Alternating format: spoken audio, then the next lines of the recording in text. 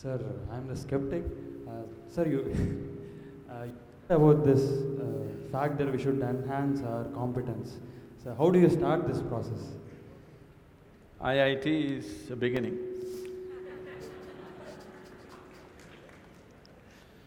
So, what are you skeptical about? You don't believe competence will work in this world, is it? Corruption is also a certain kind of competence, anyway. That was supposed to be a joke. Huh? That was supposed to be a joke. Okay, that's supposed to be a joke. So, now, how do I enhance my competence? See, let's say you want to run on the field, let's say you want to run a race, you want to run 100 meters. It is not running that you have to work on right now, you have to work on your legs and lungs and muscle and everything, isn't it so? So, if you want to become a great engineer, yes, definitely an institute like this is crucial on one level. But any number of people might have come here and gone, not all of them became great engineers. Though they might have produced hundreds of great engineers, still not all of them will become, simply because of their own individual attitudes and competence and whatever else, isn't it? So, whatever the institute can do for you, it is doing. One foremost thing that you need to do is to enhance your own physical and mental capabilities. Because if you want to be a good engineer, you need a working brain. Just having a degree of engineering may be a passport to a job, but it is not a passport to success, isn't it?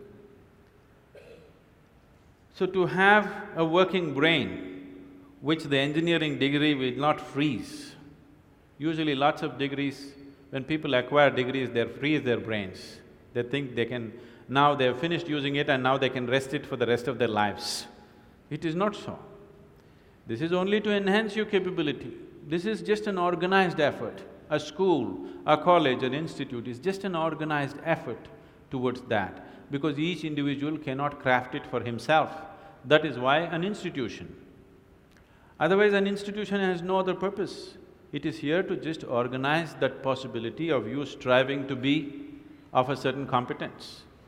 But that is a mass application.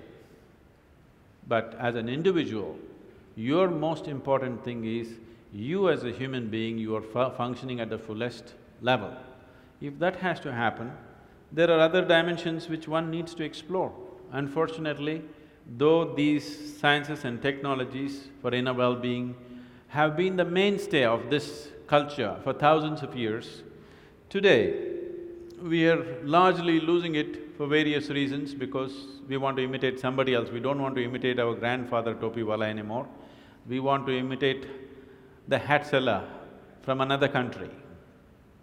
Because of that, we are losing those things, but we should not. We have to bring it back into our lives.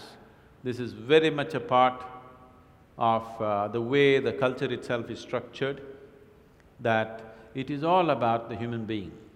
See, this is the only culture which talks about, which even an illiterate person in this culture is aware of, that you can actually evolve to another dimension of existence.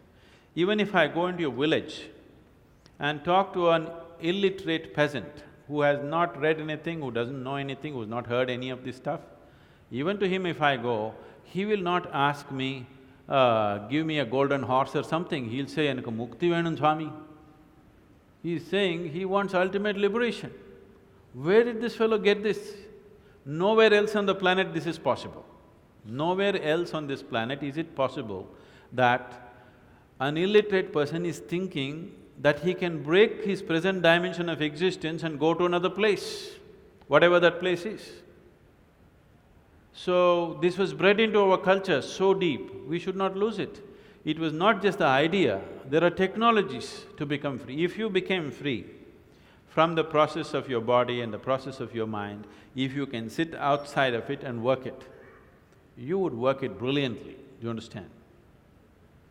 You would be able to use this body and use this mind only when you are able to not treat it as myself. These are powerful instruments in your life. These instruments can be employed the way you want it. only when you have an outside access to it.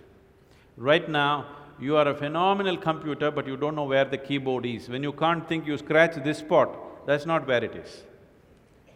Do you see people? When they cannot think, they're thinking hard, they scratch here.